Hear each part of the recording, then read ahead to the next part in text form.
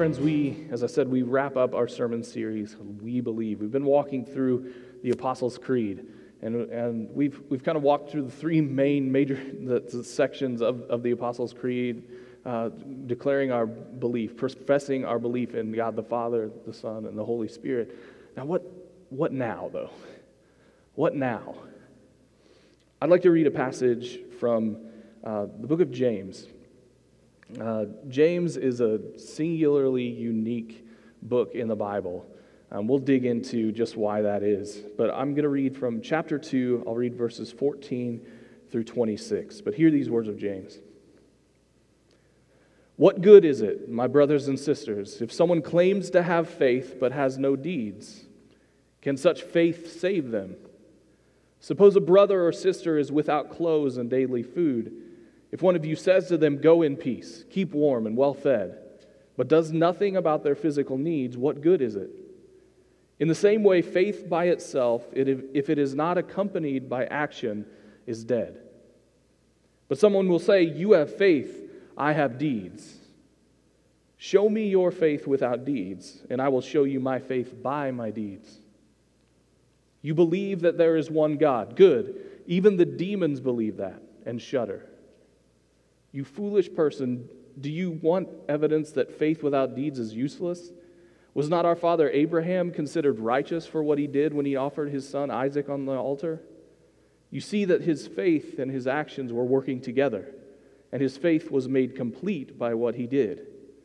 And the scripture was fulfilled that says, Abraham believed God, and it was credited to him as righteousness, and he was called God's friend. You see that a person is considered righteous by what they do and not by faith alone. In the same way, was not even Rahab, the prostitute, considered righteous for what she did when she gave lodging to the spies and sent them off in a different direction? As the body without a spirit is dead, so faith without deeds is dead. Will you pray with me? Holy God, we praise you for your scriptures, and God, we praise you for the ways that they challenge us, that they challenge us to live more fully into the life that you've created us for. But God, help us to encounter you, the fullness of who you are. Just build up that faith within us that we might go out into this world and make you known. But God, transform us in this time. This we pray in the name of the Father, Son, and the Holy Spirit. Amen. So as I said, we've been walking through the Apostles' Creed over this last month, looking at these most foundational beliefs that we hold as followers of Jesus. And the Apostles' Creed, right, it points us directly to the triune God revealed in Scripture. And it is faith, trust, belief, all words that we can use interchangeably. It's faith, trust, and belief in this God that is the basis of the salvation that He offers us and that He offers the entire world. When we recite the Creed and profess our belief in God, though, is that it? Is that all it takes to be a Christian? Or is there something more? We talked about belief throughout this time, just the nature of belief. And when we talk about belief, we're talking about trusting in the witness of another to a person or event that we ourselves did not see or experience firsthand. When we say that we believe in God, we are saying that we trust the witness of Christ, of the Holy Spirit, of Holy Scriptures, and of the church throughout the last 2,000 years, even those walking faithfully in Christ's footsteps today. This simple trust, is at the root of the salvation that we are offered in Jesus. And we talk about how, in Paul's words, salvation is by God's grace through faith in Jesus Christ. Many are content to leave it there because, everyone knows, of course, what faith belief is, right? We often hear it talked about as mental, rational assent, or simply reciting a creed, or it's just about showing up on Sunday for an hour. And we know for sure that it's not works, right? Well, the book of James, as we just read, has a lot to say on this matter. And unlike any other book in the New Testament, James does not mince words. You know exactly what James is saying. There's no kind of missing the context with James. It's just right out there. And he is crystal clear about what it means to have faith in Jesus Christ. So what does he say? Well, in this passage from chapter 2, James states very clearly that faith without deeds or works is dead. He's not messing around here. He says that faith, if it is not accompanied by action, is dead. What good is it, he says, to say to someone, go in peace, keep warm and well fed, but don't provide for their immediate physical needs? Show me your faith without deeds, he says, and I will show you my faith by my deeds. Then he says this, again, not mincing words. He says, you believe that there is one God. Good, great. Even the demons believe that and shudder. James then gives examples from the Old Testament of Abraham and Rahab making their faith known by their actions. Faith accompanied by action.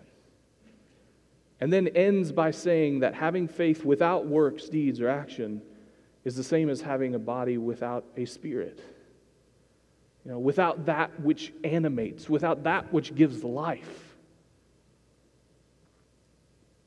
James is writing with concern that these early Christians who were fleeing violence and persecution following the martyrdom of Stephen, he was concerned that they did not forget themselves, that they didn't forget who they were, that they didn't forget what God had called them to in Christ Jesus, that they had entered into a new life as new creations.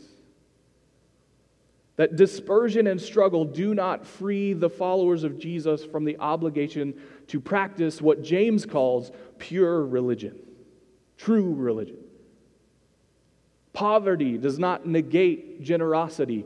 Trials and temptations do not make anger, harsh words, sin, or violence permissible. Political, economic, and cultural strife do not preclude us from loving our neighbor. We cannot simply profess belief, recite a creed, or give rational assent to God revealed in Jesus. Even the demons do that. We cannot simply do these things and then just call ourselves Christian.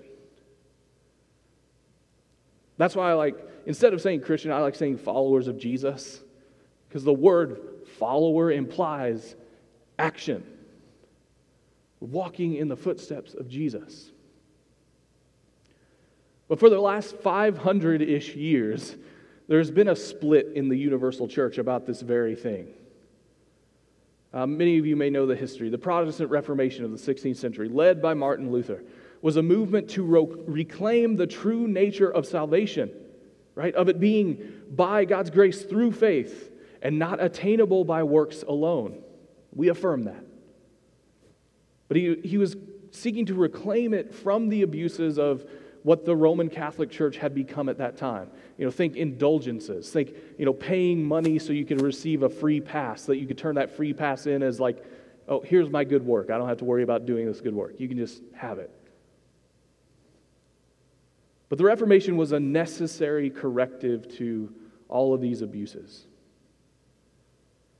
In the attempt to correct those abuses, however, I think Martin Luther and others, they took things to the opposite extreme, emphasizing faith over and against works to the point where even Luther himself, he rejected the book of James.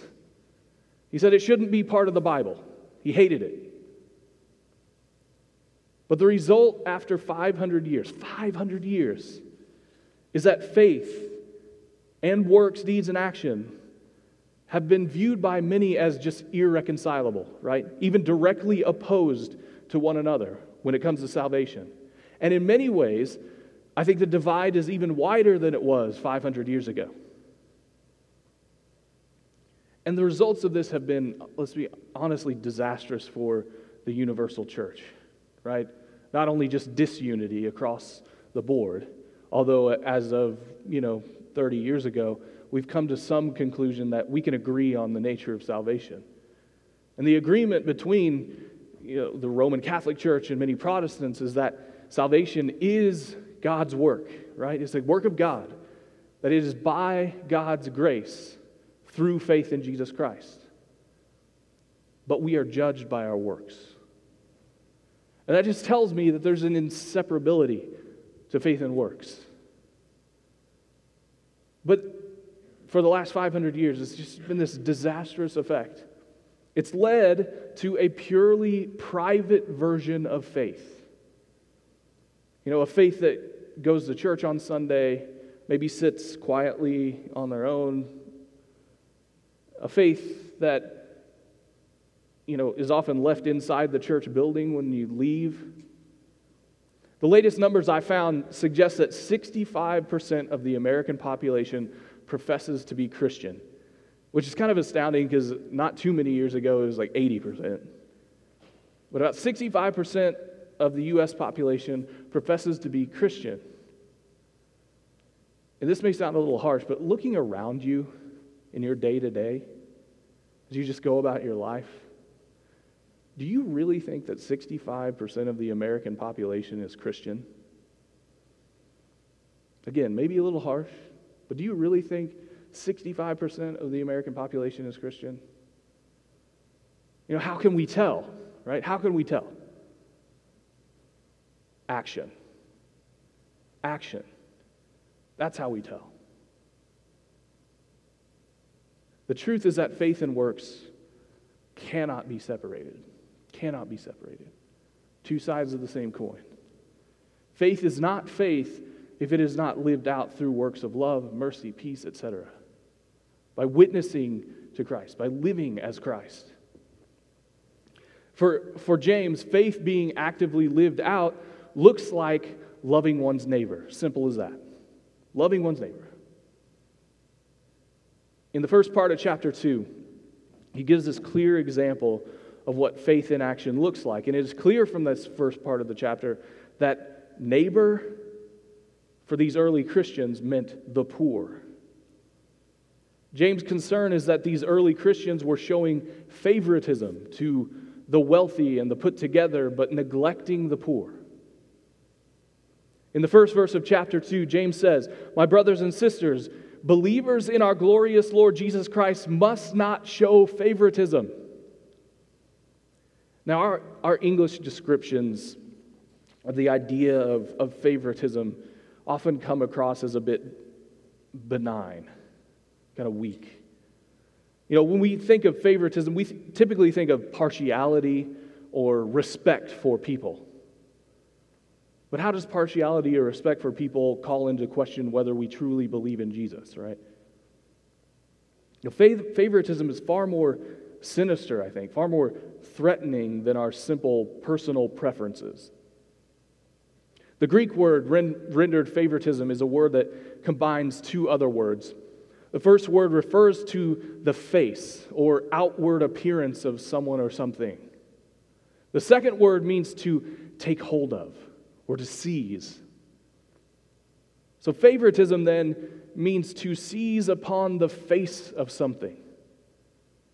So acts of favoritism are those where we seize upon or take hold of only the surface appearance of someone or something. Scripture reminds us, though, that God does not take hold of appearances in His judgments. God is not seized by the face of things as He extends His love to all people.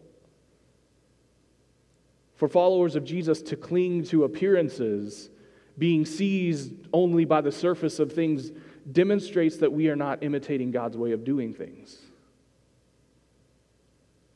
So James, he tells a story about a rich person and a poor person entering into a worship setting, and of these early Christians judging by appearances, treating the wealthy person with respect and neglecting the poor person.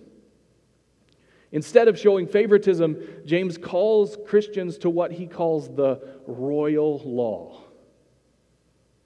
to love your neighbor as yourself. He's saying that the poor are more than what they lack, and the wealthy are more than what they have. He's admonishing us to treat everyone as though the ground is level at the foot of the cross. Rather than judging by appearances, we are called to love and mercy. And mercy, James says, triumphs over judgment. But after his teaching on favoritism, that's when we get to this passage that I read for today. He goes right into talking about faith without works being dead. So there's this correlation, right? Faith in action is loving your neighbor. And loving your neighbor has to do with identifying and caring for those on the margins. Simply put, James is saying that faith lived out is loving your neighbor as yourself. And not with just words or well wishes, right? Not just by saying, go in peace, keep warm and well fed, but with action. Action.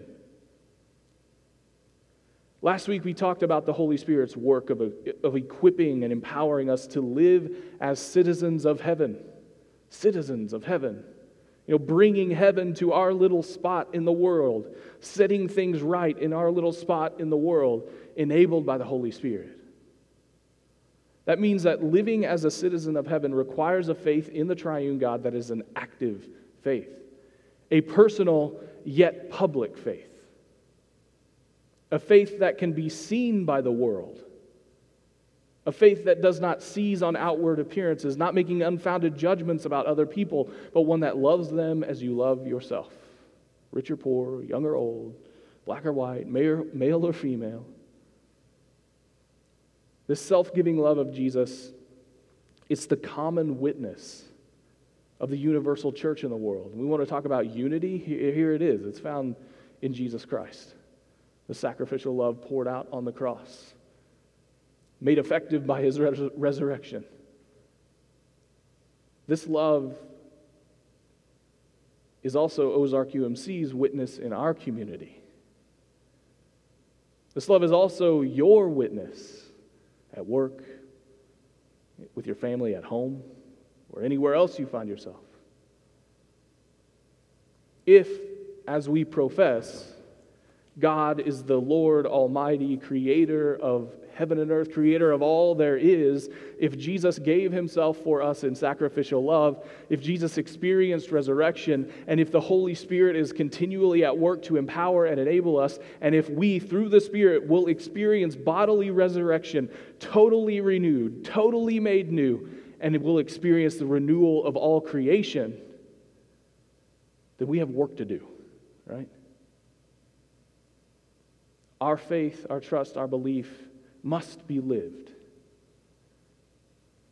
I think we just had a conversation before service, talking about why some folks just don't believe.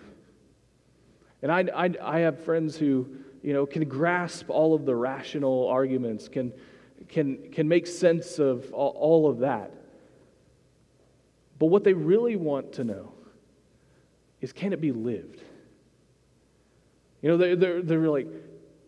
They're seeking to know they want to see a Christian, right? To know that it's true. I think about this, Shane Claiborne. He was an author. He wrote some books in the early 2000s. Has an amazing witness. But he was at this point at one point in his life, out of college, he was just struggling with his faith, and he was wondering, are there any Christians in the world? 65% of U.S. proclaims, but he was just, are there any Christians in the world? And he had heard about this woman named Mother Teresa. He knew about Mother Teresa, so he said, fine, I'm going to go spend some time with Mother Teresa.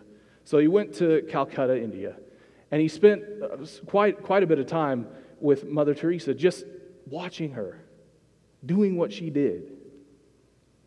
And it was in that he finally, he says, met a Christian. And it wasn't because she said flowery things or professed or walked around reciting the creed, but it was because of the way she loved, and loved the most seemingly unlovable people on the earth. The world wants to see Christians, followers of Jesus. The world needs to see followers of Jesus. The world needs to see us living out what we profess when we gather together each week. I think in that comes about the transformation of the world. Reformed, remade, renewed. Us, human beings renewed in the image of God, creation renewed to its original glory. My prayer for us as a community, as we wrap up this sermon series, my prayer is that we could, with all integrity, say that we believe. And that the world outside these doors would see it through our love for each other and for all of our neighbors. And we know how broad of a definition neighbor is. May the world see it. And may we be empowered by the Holy Spirit to fully live it. Amen.